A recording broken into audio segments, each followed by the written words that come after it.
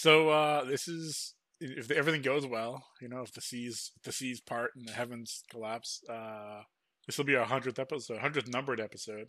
So Yeah, yeah. big congratulations all around to all of us. We didn't think we'd get past 10 when we started. Yeah, so we've been doing the show, what, like 4 years? 5 years? Yeah, you might be able to look through the SoundCloud users, and I can scroll through the website, but it's been quite a while, at least 4.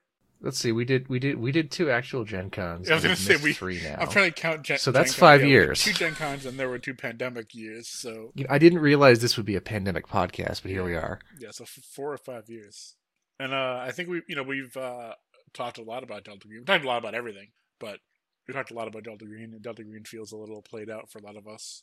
I still play it. We'll talk about that later. But I know some of us have kind of moved on a little bit and are running other things, playing other things. And in that spirit, I think we want to just expand the scope, so to speak, of the podcast and talk about other things. Point of information, May 22nd, 2018 was the day the first episode aired. So okay, solid 4. So we have completed 4 years. We are on year 5. That's almost as long as the original Star Trek ran for. We have done more episodes than the original Star Trek. That's true. We've done more episodes. Yeah. But are they? Wait, better? No. Star Trek ran for 3 years. It was supposed to go for 5, but it got canceled after 3. I feel like we have much more interesting, deeper lore than the original Star Trek. Well, I mean, some of those original Star Trek episodes, man, are pretty fucking great. I'm just waiting for the Green Box, the Next Generation, to get kickstarted. The greener box. I do want to keep the name Green Box just because I like it as a name. I do too, yeah. And it's pretty unique. And then I can, those Gen Con badge stickers I got still work. Yeah. Well, as long as we don't start calling it the Green Box Podcast. The Green Podcast Box. I'm thinking the Delta Green Box Podcast. Yes. The Delta Green Podcast Green Box. Anyway. All of this is a roundabout kind of way of saying this is not going to be the last episode of the Green Box, but this is going to be a significant format change. Yeah, a lot of folks refer to the type of podcast we're kind of going towards as like a 2 guys talking podcast, although there's 4 to 5 of us. Yeah, there's between 3 to 5 of us. We're a standard size adventuring party. And so we're just going to talk about whatever we've been up to and working on and playing and enjoying. And let's face it, we fucking do that. We've done that already. It's not like we held ourselves to a strict standard of only discussing Delta Green, but I think you may see less Delta Green content as we talk about whatever else we're fancying. Right. And we're going to relax the schedule a little bit too. Instead of doing regular bi-weekly episodes, we're just going to do one, whenever we have stuff to talk about. It could be a couple of weeks, could be a couple of months. I'd be surprised if we went a couple of months without talking about it. I would be surprised. You never know. But the main thing is it's not going to be a regular schedule anymore. We're still going to announce them on Twitter and on our other things. But yeah. Yeah, if you're one of the people who only listens to us when you see me post on the Delta Green Street team, I will probably only cross-post there if we happen to talk about Delta Green stuff. So you should follow our actual page or actual Twitter or actual. I think you can follow our Smoke Patreon Signals without paying. Smoke Signal, yeah. Yeah. So. If you need me, meet me at December 17th, 2025 at I will mail you a package with some grid coordinates and you can meet me there. And that's how I will give you a USB flash drive containing the entire catalog of our library because I am not on the internet anymore. Can we make a joke about Jake getting lost on a land nav range trying to give someone coordinates, or has that been done before? It hasn't been done before, but it's a good joke. But it could be. One idea that we've had to do with future episodes of The Green Box is to have a mailbag. So we have an email address. That email address is 9mmretirement@gmail.com. That's ninermikeretirement@gmail.com. We have talked pretty extensively about Delta Green and Delta Green adjacent topics, but if we've missed something, or if you feel like there's something that you want to hear us yak about, send an email to that address, include mailbag in the subject line so that the filter catches it, and ask us your question. If you send a recording, like an audio recording of a question, that's probably going to be more likely to get used than a text email, because that means that I can just stick it into the recording and not have to read. So speaking of, I mean, what are I'm curious, if not obsessively playing, running, and writing for Delta Green like we all used to, what are we all doing? I'm happy to start. I'm in 4 I'm in roughly 4 games a week, although one is bi-weekly, and most times one game cancels. So it ends up being more like 2 or 3 games a week. But in a perfect week, I'm playing in Delta Green with Shane Ivey and a few friends. And that's been various sorts of things, and it's been Delta Green for a while. We did some Godlike. We did some. So you mean Jodlike? Yes, we did what used to be called Gunslinger, but is now called Brimstone. Gunslinger. Brimstone, which is Shane Ivey's, Delta Green-esque Wild West type system, Pioneer system. So that's fun. I have a regular Blades in the Dark game, which is also a podcast, as members of K-Cell, because they started as a Delta Green podcast and have also moved on to other things. And that we've also played some Star Wars there and a few other things. In theory, I'm starting a game of Forbidden Lands, which hasn't. We did session 0, but haven't had session 1 yet. So I'm hoping that actually gets off the ground, because that seems like a fun system. And then my Friday night game used to be D&D, and now it's Rogue Trader, which we're all kind of struggling through. Because Rogue Trader is fun, but the system really has some flaws that are immediately available. Did I set you up with the 2nd edition hack for Rogue Trader? I think you might have linked me to it, yeah. But we have some people who are barely struggling with this one, so we're going to see what happens there. Oh, yeah, okay. And our GM is having some health issues, so on the off days there, I may run like aliens and stuff. So I've got ironically, a pretty full schedule, which feels good sometimes, but also feels a little overwhelming. But I just like to play games. I'm in 3 regular games, which rotate on weekends. So some weekends I do 1, some weekends I do 2. I've got my IRL table, where we do whatever the hell we want, depending on who's around.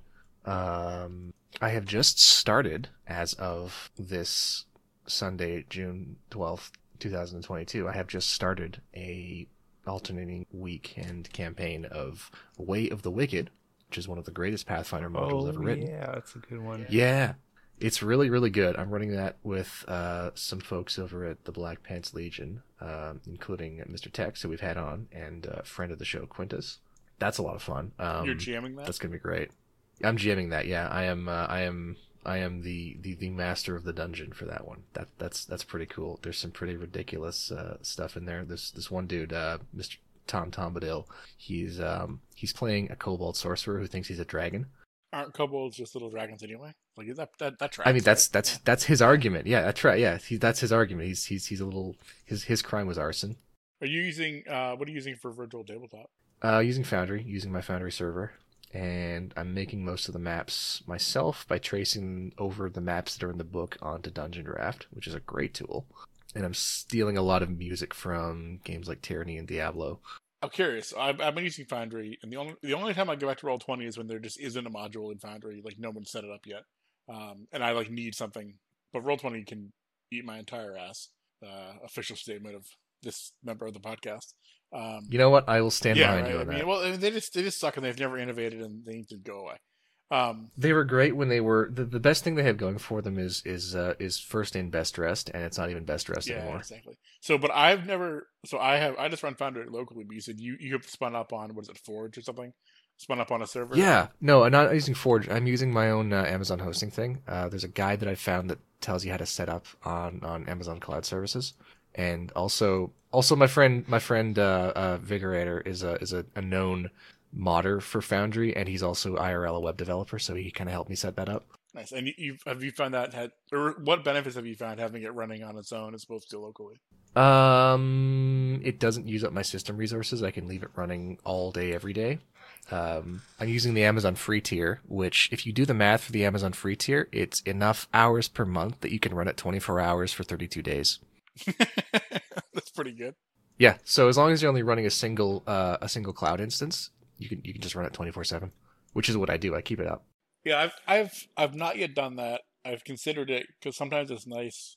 It's nice that so in the Forbidden Lands game that I'm hopefully starting to play soon, I can log in right now and mess with my character and adjust things. Whereas when I'm running something locally, they have to tell me they need to log in. I can always put it up, but it's a pain in the ass. But I was curious if you'd found other any kind of fringe benefits aside from just not having to run locally, which is a pretty pretty nice. Well, one of the fringe benefits is that I have most of the assets, so the music and the files and the images and stuff, stored not on the server instance, which is I think is based out of the Western U.S., but in what's called an Amazon S3 bucket. What that is, I don't want to get too technical on this show, but what that is it means that the art assets, the stuff that takes a long time to load, is stored and duplicated across a bunch of Amazon servers located throughout the globe, and it just pulls the assets from whichever one is closest to you physically. Heard about that. So that shortens load times dramatically and improves end user performance. Whereas, as opposed to, and we used to do this with the Zeitgeist game, also running the BPL. The guy who's running that is based in Australia, so him and I had some pretty insane ping times until he moved to remote hosting. Yeah, that's solid. So shout out to Foundry.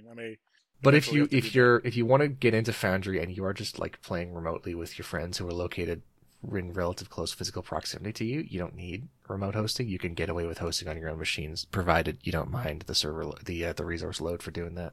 It's better than having Chrome open in Roll20. Yeah. Yeah, it's not like there's zero load there. But oh, that's cool. But I think I talked about my Rogue Trader game that is running off and on infrequently with my IRL group, and the thing that I like having, that's on the same server, and what I like having with that is being able to keep it up so guys can go and check like the sector map in between sessions and plan for the future. And yeah, Rogue Trader, I never really played it till recently, so I'm coming at it pretty late in the Rogue Trader lifespan, for being honest. And it definitely has a lot of... I like that they were really trying to make it feel like the board game in terms of like keeping a lot of the stats and stuff. But also, there are so many modern TTRPG conventions that they just don't have. Either they didn't exist. Well, that's why I suggested the second edition hack, because it incorporates a lot of the innovations from Dark Heresy second edition and backports them into Rogue Trader. Yeah, for sure. So stuff like aptitudes instead of having a hard career paths. Yeah, so there's... I'm still having fun. And, nothing wrong with an archaic system, but you can definitely see where the cracks You definitely can, yeah. It does feel like a previous generation of tabletop RPGs. I enjoy that. I like the crunch, but you are 100% correct that is really off-putting and kind of difficult for people who aren't used to it. What about you doing any other podcasting? I have a project. These underhand softball pitches. Thank you for the softball pitch. Yeah, I have a project I've been working on called Will Reads the Rulebook, which started as a joke on the Night at the Opera server and is now an actual show. And when I say it's an actual show, I mean I have a short pilot episode up, and it's been like 3-4 months since that went up, and I've written and scrapped and rewritten the script for the first episode like 4 times now because I just hate it every time. But the idea for that is that's going to be me doing kind of verbal essays about game design and systems and stuff like that. So kind of what I do on this show, except just me. But more scripted, yeah. But like I said, I still haven't finalized the first episode yet, so that's coming whenever I get around to it. Fucking Diggs of the BPL bugs me every time there's a stream. He bugs me. He's like, "Hey, Will, still waiting for that podcast." I'm like, "Fuck off, Diggs." Well, it's you're the plumber with leaky pipes, It's exactly it. You feel like you're able exactly to Dane. You're Dane. Oh God, Dane, the wrong word. You're able to just dispense, role play writing wisdom, but you can't write your own thing. It's not good enough, Yeah, that's exactly it. It's my show, so I can slack off as long as I want. A friend of mine down in Calgary is running a summer Warhammer crusade. There's gonna be there's 4 rounds. There's 1 round every week, and they're gonna culminate a giant final battle for the fortress of Calgar E. Oh, so man, it's funny. It's a pun. So he's doing that, and him and I were talking, and we thought, hey, wait, don't you mean the fortress of Calgar? I don't get it. So we're talking, and we thought, because he knows that I do a lot of Battlefleet Gothic stuff, and we thought, hey, wouldn't it be cool to have a Battlefleet Gothic crusade that was running at the same time, and have the 2 layers kind of interact with each other?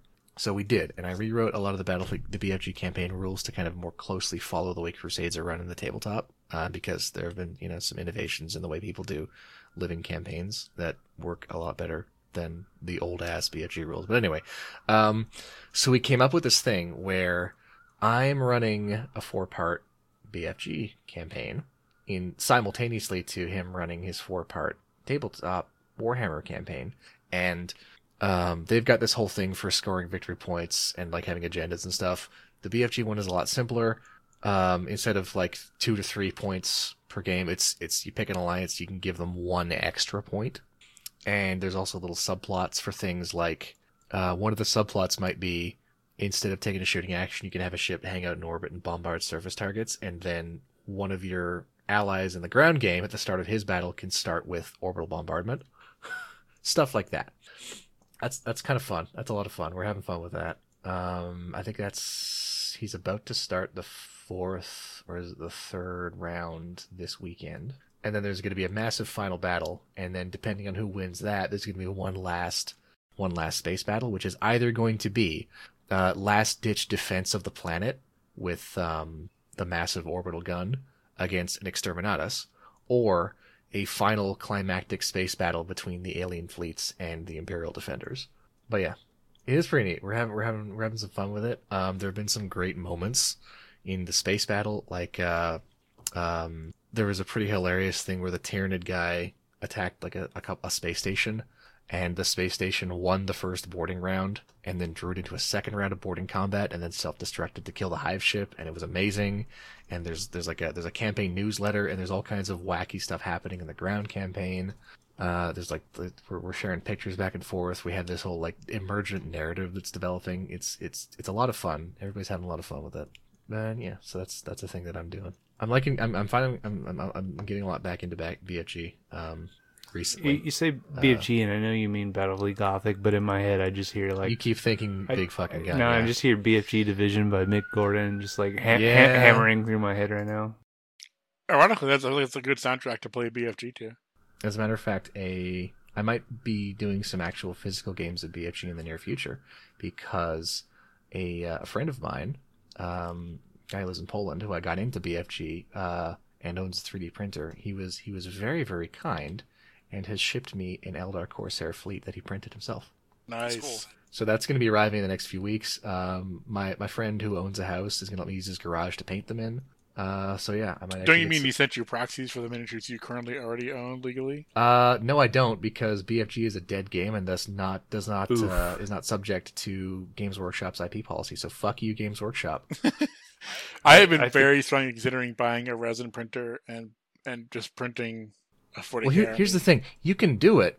You just can't bring it to a sanctioned tournament. But why would you go to a sanctioned tournament anyway? Because you'd be playing against people who go to sanctioned tournaments. Like yeah, exactly. Games Workshop store, which why would you do that when you Yeah. can just read the Exactly. miniatures? So like I went there. It's the same argument for why would you pay for a Something Awful membership? You'd only be talking to other people who pay for Something Awful memberships. Wow, we don't need to make it. You guys might have remembered, like last summer, I got into 40K very briefly, and I very excitedly I went and bought like some Tau stuff, and I painted them, and I brought them in, and I went to the store, and all I had was, I think I had like it's 9th edition last year, and I think I had the 8th edition rulebook or whatever, and like I had watched some videos, and I thought I knew how to play or whatever, and I went there, and there was just this fat like son of a bitch who was there. And just like being rude, like someone was trying to teach me the game, but he was just being rude to me the entire time. And I was like, well, that solves this. I'm just simply never going to come back to this store I wasn't again. even talking about that. I just think that Games Workshop is the Wizards of the Coast of miniatures. I agree. Because I've since I learned understand that theirs in my they ways, actually, of all the game stores, they are the ones who really try the hardest to like control grognard behavior. And that is, I think, one of the reasons why, besides the fact that it drives money to products that they don't sell anymore, why they've banned like most of the specialist games from their stores and just focus on the core thing. So they are like one of the places where you're less likely to get that, but also fuck Games Workshop. Like thanks for all you did for the hobby, but go fuck yourselves. Also, anybody who listens to both our podcast and the BPL podcast, Max did just say fuck Games Workshop, so that does count toward bingo. Nice. What about other folks? What are other folks doing with their lives? Don't you have a blog, Max? Yes. What's that all about? It's about recording things that I write, and that ranges from play reports of games that I'm playing to content that I'm writing for games. It used to be for... I can't remember what the purpose was when I originally created it, but the most recent thing that I put on there is some reports after running Dune 2D20 for a few sessions, which was pretty fun. I think the nicest thing I can say about that game is that if you want to run a Dune RPG, it is better to use the Dune 2D20 than to make your own system or to use some other system. That is about the nicest thing I could say about it. Anything nicer has to be counterbalanced with the stuff that's wrong with it. I think you originally used your blog for Esoteric Enterprises stuff, right? Yeah, that was like a year or two ago, but I did very much do that at the time. And as far as I know, it's the by session count is the most extensive play report of a game of that system. There are other people who I think have run longer ones, but they didn't write every single one. They just wrote a summary. I am half interested in releasing the custom areas and the custom mechanics as its own book, because the original book is CC share and share alike. So I could just do that if I wanted to. It would require me to do layout, and look at it this way. If you write 10 pages of content and you do layout on one page, you have spent one page making a book. You can lay it out pretty like simply too if you just wanted to. Are you volunteering, motherfucker? Because No, if so, I'm saying you. then come over here and I'll pay you a competitive rate with quotes around competitive. I just don't do InDesign, but you probably find some cheap guy on Fiverr to do it. I'm doing other stuff, but not a whole lot right now. I am in one game right now of Unknown Armies because I'm working with Tormson and his crew. Is that Special Orders? Yeah, on the Special Orders books. That is a series of splats for eventually be a series of splats. Right now, we're just working on the bringing the first one to fruition for Unknown Armies 3rd Ed. An update of Break Today, which was the most popular, and I guess to a lesser extent To Go, which is the most popular splat book for 2nd edition. Most popular as in it's the only one that I've ever heard people who are not Unknown Armies fans mention or care about. So that is going great. We're in a playtest. We're doing another playtest game for that. We're playtesting the Court, which is sort of the designated villain faction, but not really.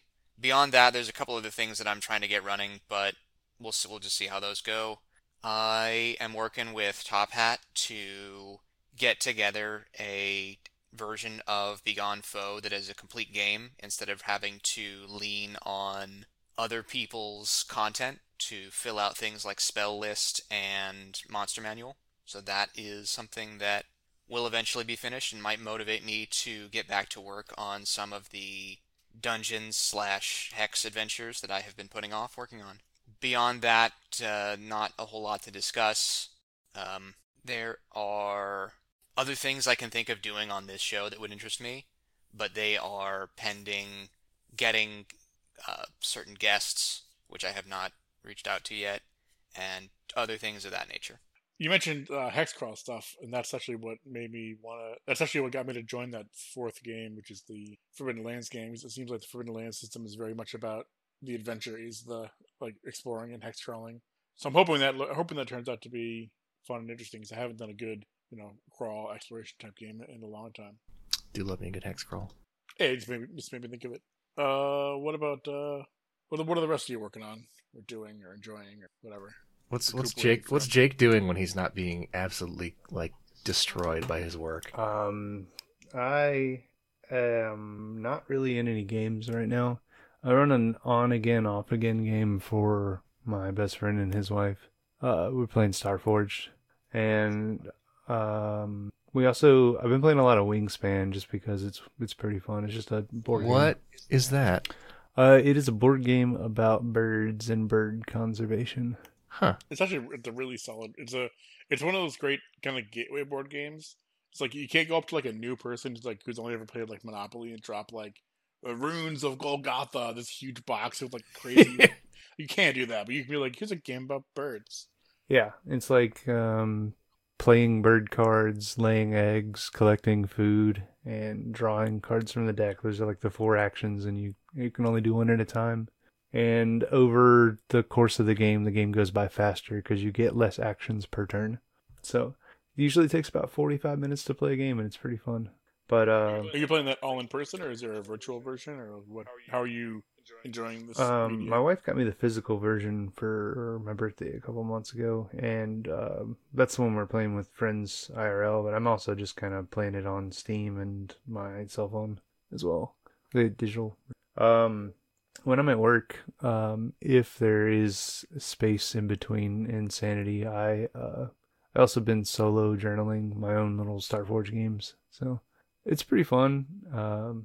Nice system. Are you publishing those anywhere? Because that sounds like it'd be fun to read. Not the ones I'm working on right now, because it's I'm keeping like a physical journal, and so it'd be like a lot of pain to type it all up and put it onto a blog. But maybe one day, I don't know. It's just kind of escapism. I would like to play Star Wars. I would like to run it for you. Because somebody, I'm not going to point fingers, but somebody like bullied me into backing it super aggressively. Yeah. Look, before I die, I will run Starforge for you. How's that? I know basically nothing about Starforge, but the snippets I've heard from you, Jake, sound interesting.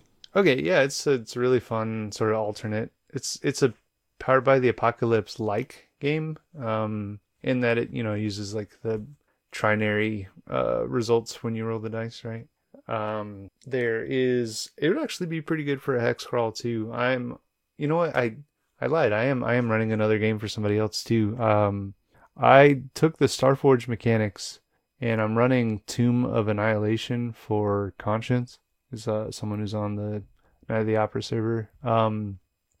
So we're doing a hex crawl Tomb of Annihilation D&D 5e setting. It's an adventure for D&D 5e, but we're using the Starforge mechanics because it is pretty good for hex crawls. So I think we're all talking about hex crawls here today. I was briefly in a run of Tomb of Annihilation. I think we got to like 6 character deaths before we even got to the tomb. Oh man, it's a good module. It's a very good module. I always get confused, or I'm always right. Is that the module that takes place in like the jungle? Chult. Yeah, Jungles of Chult. Yeah, that my seems rogue like it'd be really Wakefield fun. got snapped in half by a zombie Tyrannosaurus. Yeah. That was like the second character death. It wasn't even the first. It's good. I mean, it's got everything you'd really want in a hex crawl. Lots of exploration, lots of combat. Some light, like social encounters, just enough to get you out into the wilds again.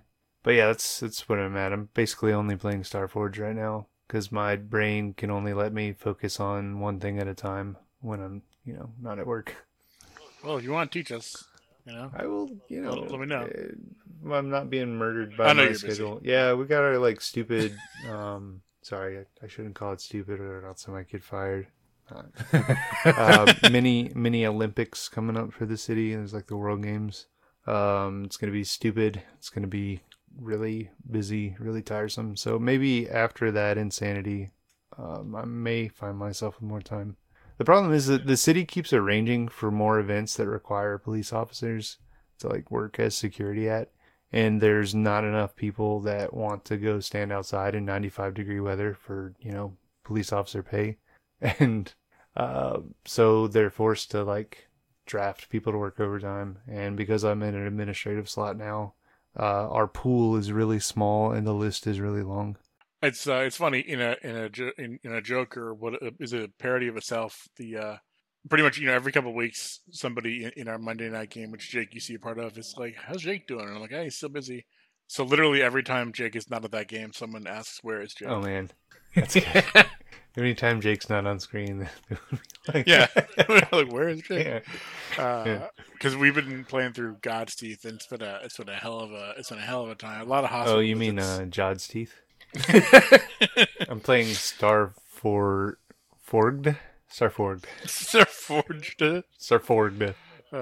Yeah, right. So hopefully your schedule comes out, you can come back to that game because we all miss you. I would love to, man. I just am dying. That's all. That's for those listening. I'm sure we told the story, but Jake, one of Jake's characters in another game on that same night, was killed by a deer. Oh dear. And not even a buck, like a doe. Yeah, just like wow. gored to death by a doe. To be fair, it was zombified, but So every time we've been fighting a lot of animals because God's Teeth. So every time we do it, we're like, not like this. I don't want to get killed by a service dog. Like, Please, I don't want to go out like Jake. Not a chihuahua, please. Like a seeing eye dog. No, not like It this. was like the worst thing too, because in that module that we were in, like I picked like Billy Badass, like the toughest like special forces guy, and the dice just kept shitting on me repeatedly. Oh, sometimes. But you know what? It made a great story. Sometimes that's what it's all Yeah, about. that is what it's all about. Tom, what are you up to these days? I have a regular Heart the City Beneath game on Friday nights. Play in occasional one-shots over on the Good Friends of Jackson Elias server. I was in a campaign of Impossible Landscapes that wrapped up a couple weeks ago. So that was the new version, you mean, like current edition? Yeah, the one that was just published. Yeah. What were your thoughts on that?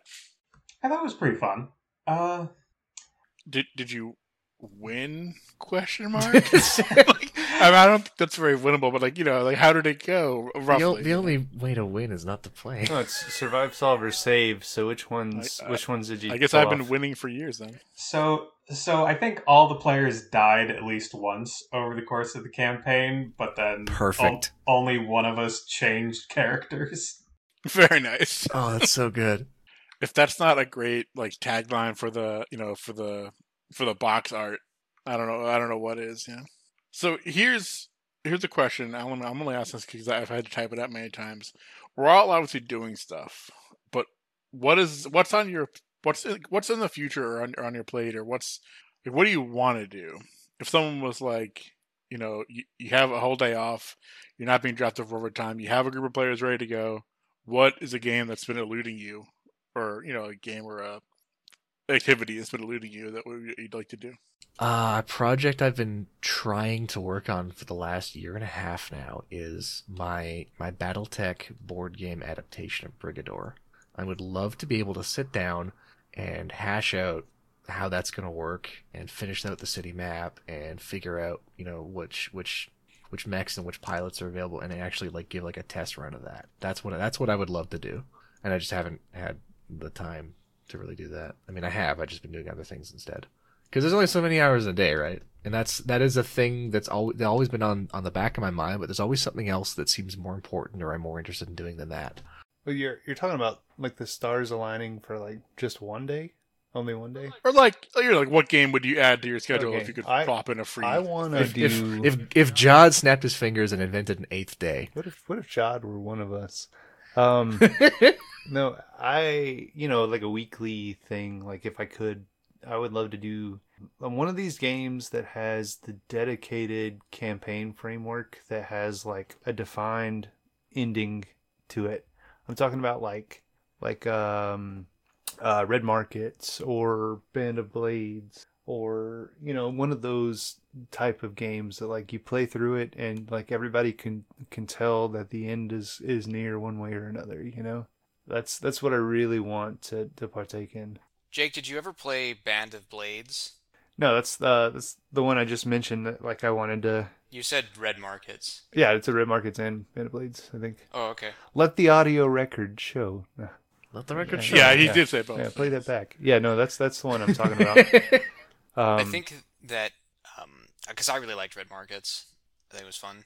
Band of Blades, I don't know that you would enjoy as much because it is essentially Blades in the Dark, but with all of the actual narrative and role playing elements effectively stripped out. No, it's more like a board game almost than a RPG. It's like a board game with RPG elements in it, really. I've heard someone tell me that it's like an XCOM campaign with friends. Yeah, but I don't know. I think that we said that we were going to spend this episode talking about stuff we didn't like, so I'm going to leave off on XCOM. Wait, I didn't know you didn't like XCOM. I don't like any game where it's a really extreme snowball effect, where you have one bad run and your 6 months long campaign is over, because I think that just encourages really boring, overly cautious play, save scumming. Yeah, I can see that. Yeah. The funny thing is, I like that about XCOM. So I agree entirely with your assessment, Max. I enjoy that. Yeah, this is the typical Will Mellon disagreement. Yes. Disagreement is that we agree on all the facts, but we reverse the affect. Yes, exactly. Actually, speaking of which, Kevin, you recommended Demon Hunters to me. That game fucking slaps. I've been having fun with that. My only problem so far is at about so it took me about 6 hours to get to the first like boss, so to speak.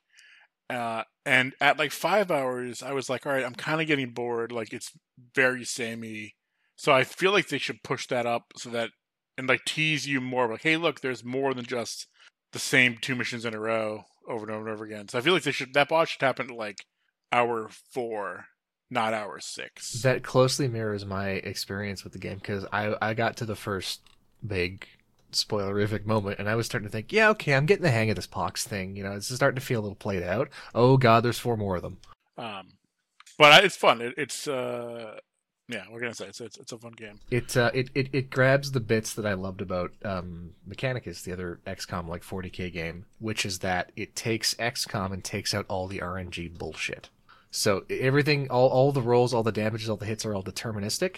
Cover is damage reduction, not chance to miss. If you have a line of sight to a guy, you can shoot him, you can hit him every time, you do the same damage every time. Yeah, I do like that. So, and I've been able to pull off one of the mechanics for folks who haven't played it is if you do like a melee, like a special melee kill, like a flourish kill on a guy, all your other guys get an extra like an extra turn, Yeah, an extra AP. And I've been able to set up like chain reactions, like move my guys, get them all in place, and have like all right, chainsaw through one cultist, Yeah. everybody gets on the move. Chainsaw through another, everybody gets on the move. Like just like you feel Just like a real chain them. badass. Yeah, oh, when it's you, so when you can good. chain those together. Yeah, because let's face it, you're like the elite of the elite space marines, so it shouldn't feel like you should feel like a badass all the Yeah, time. yeah. You know? I mean, the Grey Knights are fucking Gary Stews of 40K, but they're fucking awesome.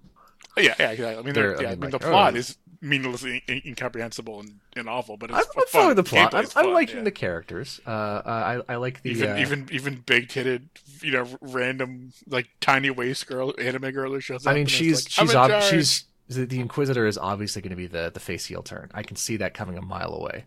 Yeah. But I'm enjoying it. It's fun, and I like the Tech Magos too. She's pretty cool. So looking forward to who else is Jake, did you get to finish yours? Because I was going to recommend Yeah. Warhammer Fantasy. The new one is like fixes a lot of the mechanical issues with the previous versions, and is also a game that's built around a campaign structure and advancement. So it has like a defined ending. Oh no, I meant that it yeah. has like the system is it's like those other games you mentioned in that the system is essentially non-functional unless you take into account the progression mechanics. But you easily could run one as like you're gonna exterminate the orcs from this area, so that way like when you're done, you're done. Yeah. Yeah, I guess. I just meant, everybody, you can see the ending coming, and those two games that I was talking about with Red Marcus, you got, was it Just One Last Job or whatever, Mr. Joel's, and in Band of Blades, you're marching, either you're gonna make it home or you're not, so. It's just a concept that I like, and I want to explore. I want to play in that, Tom, what would you do on day number 8? I'm not really sure. You've Play played. whatever's- Sorry, I was gonna say you said you played Heart. You played what's the other Spire? You played Yeah. Spire, right? Ran some. I ran a one shot of it. Oh, okay. All right. I was gonna say I was seeing to just that, but then I realized that I think I'd only ever heard about it from you and Max. So. I had a friend mention that they in their real life table every quarter or every like half a year they all make sure they have the same day off and they play like for like 12 hours straight. And part of me it's like, man, like I do miss that from high school and like college, being able to just like go on a Mountain Dew fueled D&D binge with like no end in sight. But I also just like don't know if I could even like handle like that physically, like for your health and safety, like. or even just like like imagine a Blaze game where in one day you do 10 scores. I'd be like, man. I don't know, like I don't. But also, like, I mean, if someone offered that to me, I'd be like, I'm in. I will try this. No matter how much it hurts. Yeah. And then for my answer, I would have said Twilight 2000 because I bought it. I really like it. I want to play it.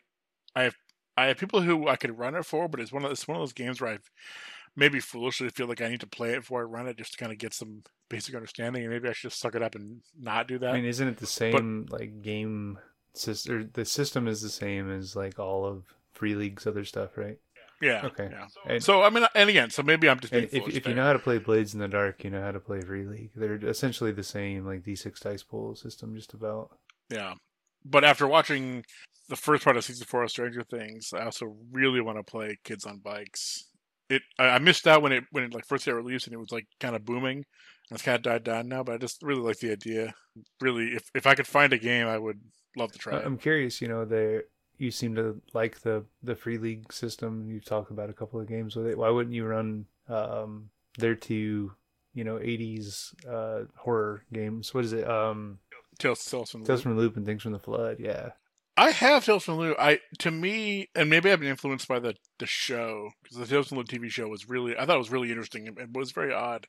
To me, that's more so to me, Kids on Bikes is like very Stranger Things-esque 80s kids like run around your hometown solving what aren't like huge big deals, but you're not using like any like advanced tech or anything Okay. weird. You're just like solving crimes. Whereas like Tales from the Loop was like there's still that kind of 70s 80s aesthetic, but there is like some Robots. more advanced tech somewhere and like robots and stuff. So to me, it's a little different. Gotcha.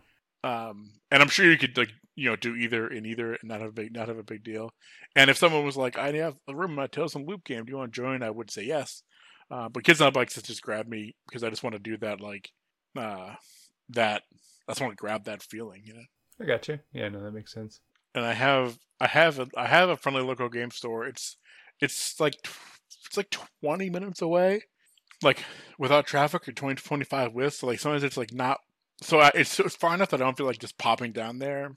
But apparently they do a lot of D&D on Wednesdays. But like even the people I've talked to on their like Facebook group have been like, yeah, we've had a hard time getting anything else going. And I'm like, people, I just want to play. Like every now and then, I just want to play a meat space game because it's a little different.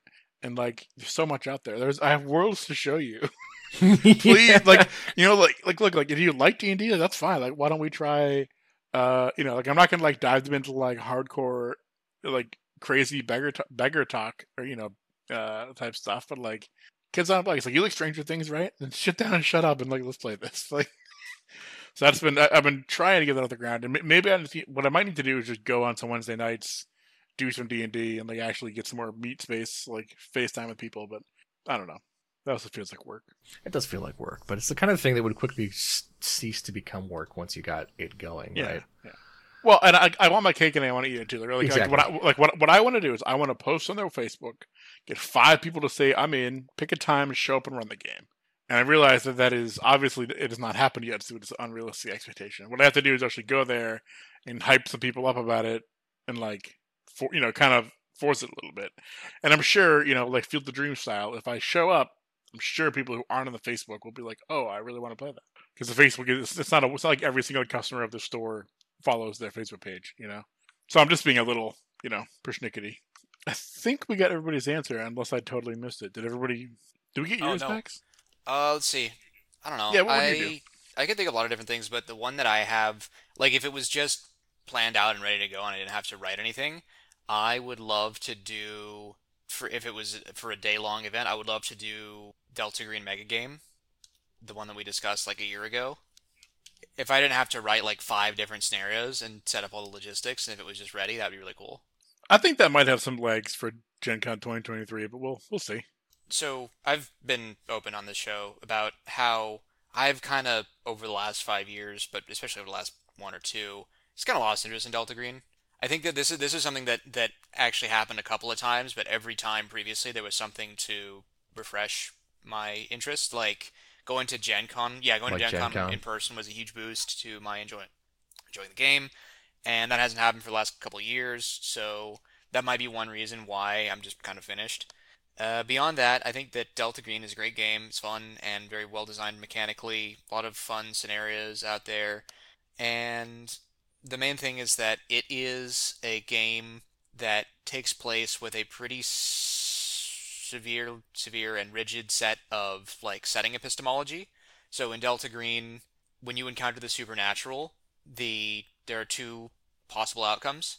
One is the destruction of you, the other is destruction of the supernatural. There's a third outcome, which is kicking the can down the road, but it'll eventually end with one of those 2 things.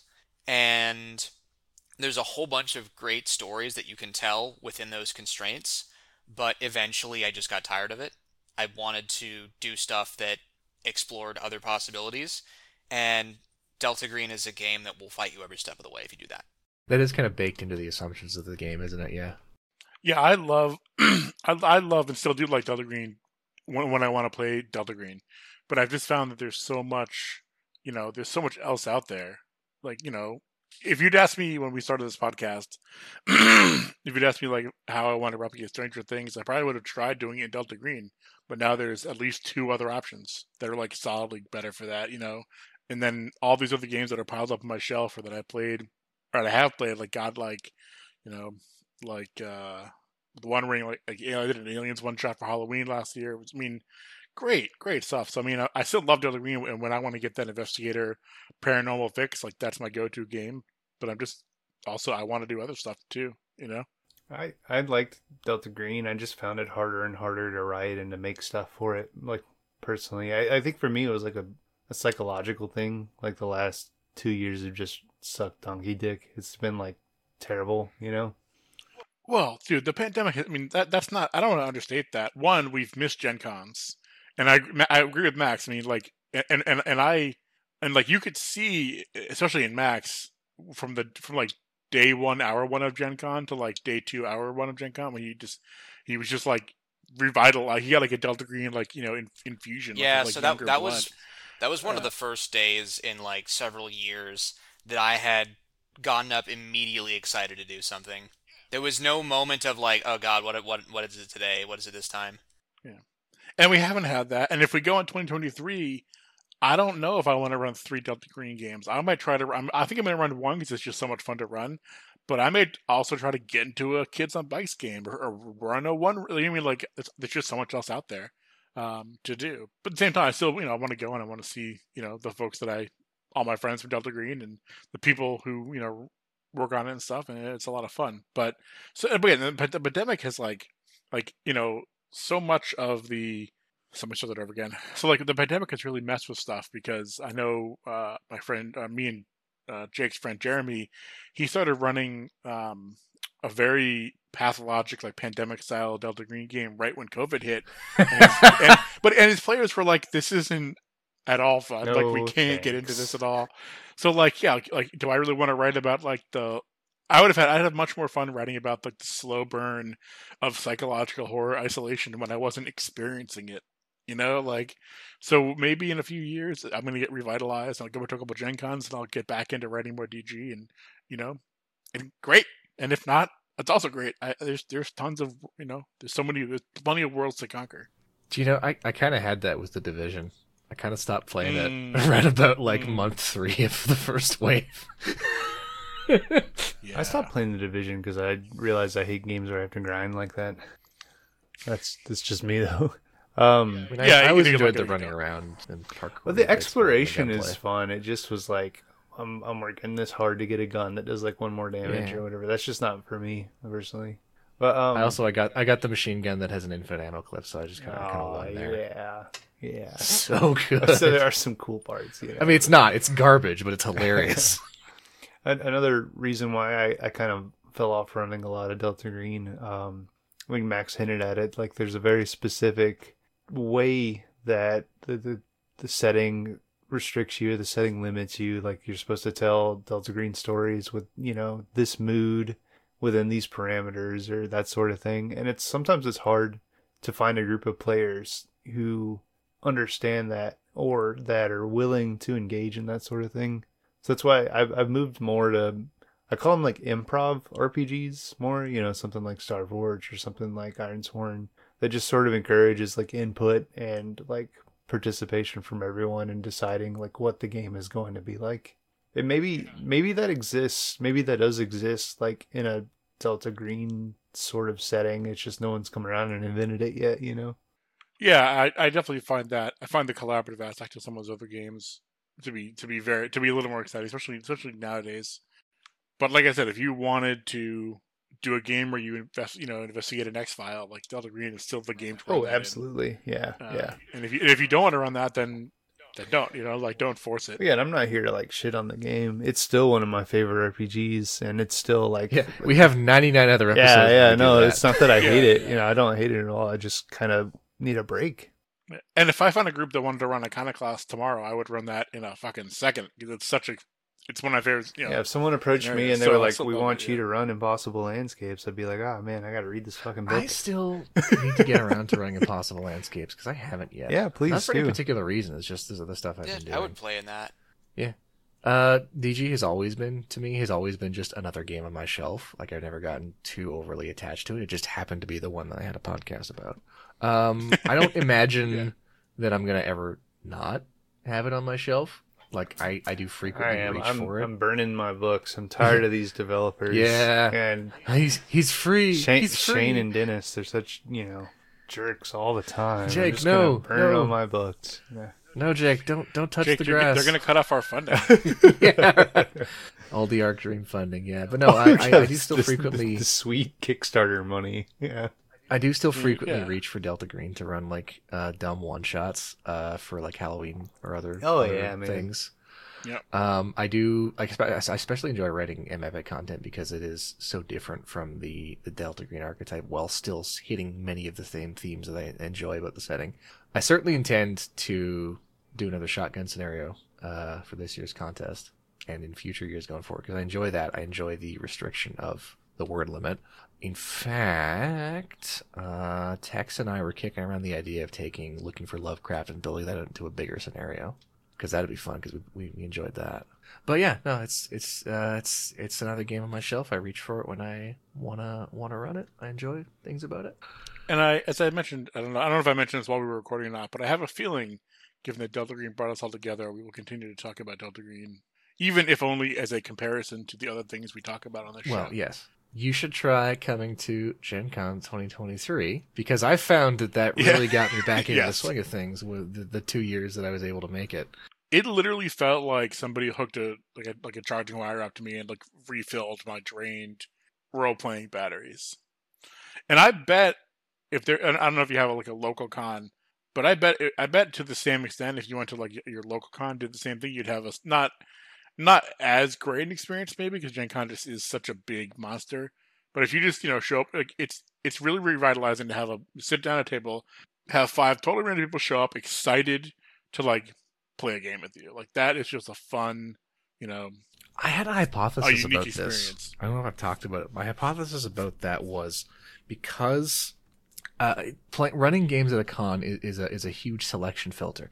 You are selecting for people who have gone out of their way and have spent money to travel to this location to play a game, and that level of investment means there's a sort of there's a higher floor for enthusiasm and engagement than say a Discord server anybody can hop into and just kind of Or flake stumble out into of, a game. Yeah. Even my lowest engaged Gen Con player was more engaged than the average, online player who, half the time are they watching the video? Are they on their phone? They don't know, I'm browsing Reddit right now. But anyway, yeah. There was a local con here at Edmonton a while back that I sent them a message and I was like, hey, do you guys have any kind of like discount option for people who are running games at your convention? And they never replied to me. Oh, can I shit on Rising Phoenix Yes, Gen Con again? yes, Oh, you okay. can. So there's 2 local cons. One every 2 years is Necronomicon, which is they do a good job, and I ran games for them a couple years ago. It was a lot of fun, and that was fun. Hard cut, put that aside. There's another game con that started up last year called Rising Phoenix Game Con, and I was like, oh, and it's much closer. And it's new. It's like, hey, look, like I'd love to run games. And basically, they were like, okay, you can run games, but like you still got to pay. Like we don't comp badges. We have like no support or anything. And I was like, well, you're new, so I was like, hey, you guys like should comp badges. And they're like, no. I was like, but see, like if I come and run like 3 games, that's like 15 people who've gotten like game experience. They're like, oh, we know, we won't do it. And then all their posts after that are all like, we're like, we can't get anybody to run games. Like we can't like. Sure, I wonder why. Yeah, goddamn, I wonder why, you fucking morons. It's so simple, the world's simplest fucking thing. It's like, it's if you give one person free entry and they entertain 15 people, that is a 1-to-15 ratio that is positive. This is why So, like, conventions do that. Yeah, exactly. And look, I know it's their first year, and I was like, look, maybe I expected maybe. I probably would have done it if they'd been like, yeah, we'll give you a discount. I mean, I was expecting a free one because that's what's like that's industry standard. But if they'd been like, we're not really sure, how about a discount? I might have worked with them and been like, let's see what happens. And then they run last year. They ran against PAX, so they were the same weekend as PAX. It's like, you fucking idiots. And it's just like all the pictures from the floor were just, it was just like really sad. It's like, guys, like, I don't want to see any convention fail, but like, guys, you've really set this up to be a disaster. Well, I mean, that does mean one thing, and it's that it is possible to have a convention that's more disorganized than Gen Con. Yeah, at least their maps. I was about to say, which way are the map oriented? Yeah. That joke is never going to get old. No, never. I went to went to Orlando a couple of months ago. Went to Disney World, and all their maps were like that. And I saw like there's an argument. It was there. Because you're in like a supernatural fantasy world where nothing well, matters. no. I can understand if there is a fixed point of reference. Yeah, it was the Epcot ball. That is not north. That makes sense. They put the Epcot ball at the bottom of the map, and I think it was like east. In reality, it was like So okay, but if you're looking at the map, are you looking east? Like you would be able to see where up, the point of reference was the huge like Spaceship Earth Epcot ball, and it was at the bottom of the map. So you would always be like, okay, well if I'm facing the ball, then I know which. You know what I'm saying? Like, yeah, for Disney. And look, there's a lot of reasons to make not north up. Oh yeah. I mean, I did it for a Delta Green map because it made sense. We needed to lay it out a certain way, but like at Gen Con, it doesn't. This is the hill that you're going to die on, isn't it? Like, the place where you don't need to do that, you know? I even offered. I was like, I will fix this. Just like the maps weren't even oriented with like the side of the building you were looking at when you're looking at the map. Yeah, it's all bad. Like there's like several ways you could do this wrong, and they managed to do all of them. Yeah, it was really impressive. And remember, Gen Con has multiple. It's not just the exhibit hall. There's a bunch of different stuff. So you need to know where they are in reference to each other, and you're going to be outside on city streets where directions matter. You know what I mean? Like, so I there's won't be all because sorts I'd of fucking things. melt in the heat. But yeah. Yeah, right. Plus, you were afraid of getting mugged. Also that. So, yeah. Any other comments on? I mean, 100 years. Years of Greenbox? One years of episode a solitude. year. Yeah. Of 100 episodes of the Green Box. It's been fun, guys. Yeah, thanks I'm for glad. doing this I'm glad to have done this with you guys. Not to Yeah, get too I have sappy. enjoyed. Here's to 100 more. You know? I have enjoyed doing this show. I look forward to doing less regular, but no diminished in quality installments. It's hard to get lower than. It is hard to get lower than our level of quality. Yeah, you're right. That said, I've heard some professionally made podcasts that. I heard one where the entire right audio channel was missing. I don't know what happened there. That was us, wasn't it? That's the joke. No, Oh, that okay. was that was a certain someone who we recently had on as a guest, and I was very careful not to make fun of him for that. Okay, gotcha. Because he is a creator whose work I respect immensely. Well, and that's, so that I don't end this show, well, not end the show, but like to end the episode 100 on like a bunch of negativity. We'll say thank you to everyone who has stuck around. It really does make me happy when I hear people say that they got a lot of, or even any value from this program, that they found our advice helpful, that they thought it was interesting, or that they wrote a scenario based on something that they heard. I think that I do feel almost guilty about especially the early episodes where it was very strongly negative and critical of things that I think in retrospect I just needed to have more patience for. I think that it's funny how as my interest in the game has sort of waned, my attitude towards it has genuinely improved, so that I'm no longer just doing tirades and rants and shit. I think that this show has actually taught me a lot about how to construct arguments and discussions in a way that is more interesting to listen to, because it's not just a stream of vitriol. At least that's my hope. Yeah, I mean, 10 of 10 sign off. I have 0 notes. Thanks Well everyone said. for listening, and we'll be around sometimes. Thanks for hanging out, for listening to us for 100 episodes. And I guess the only thing left to say is we'll be in touch.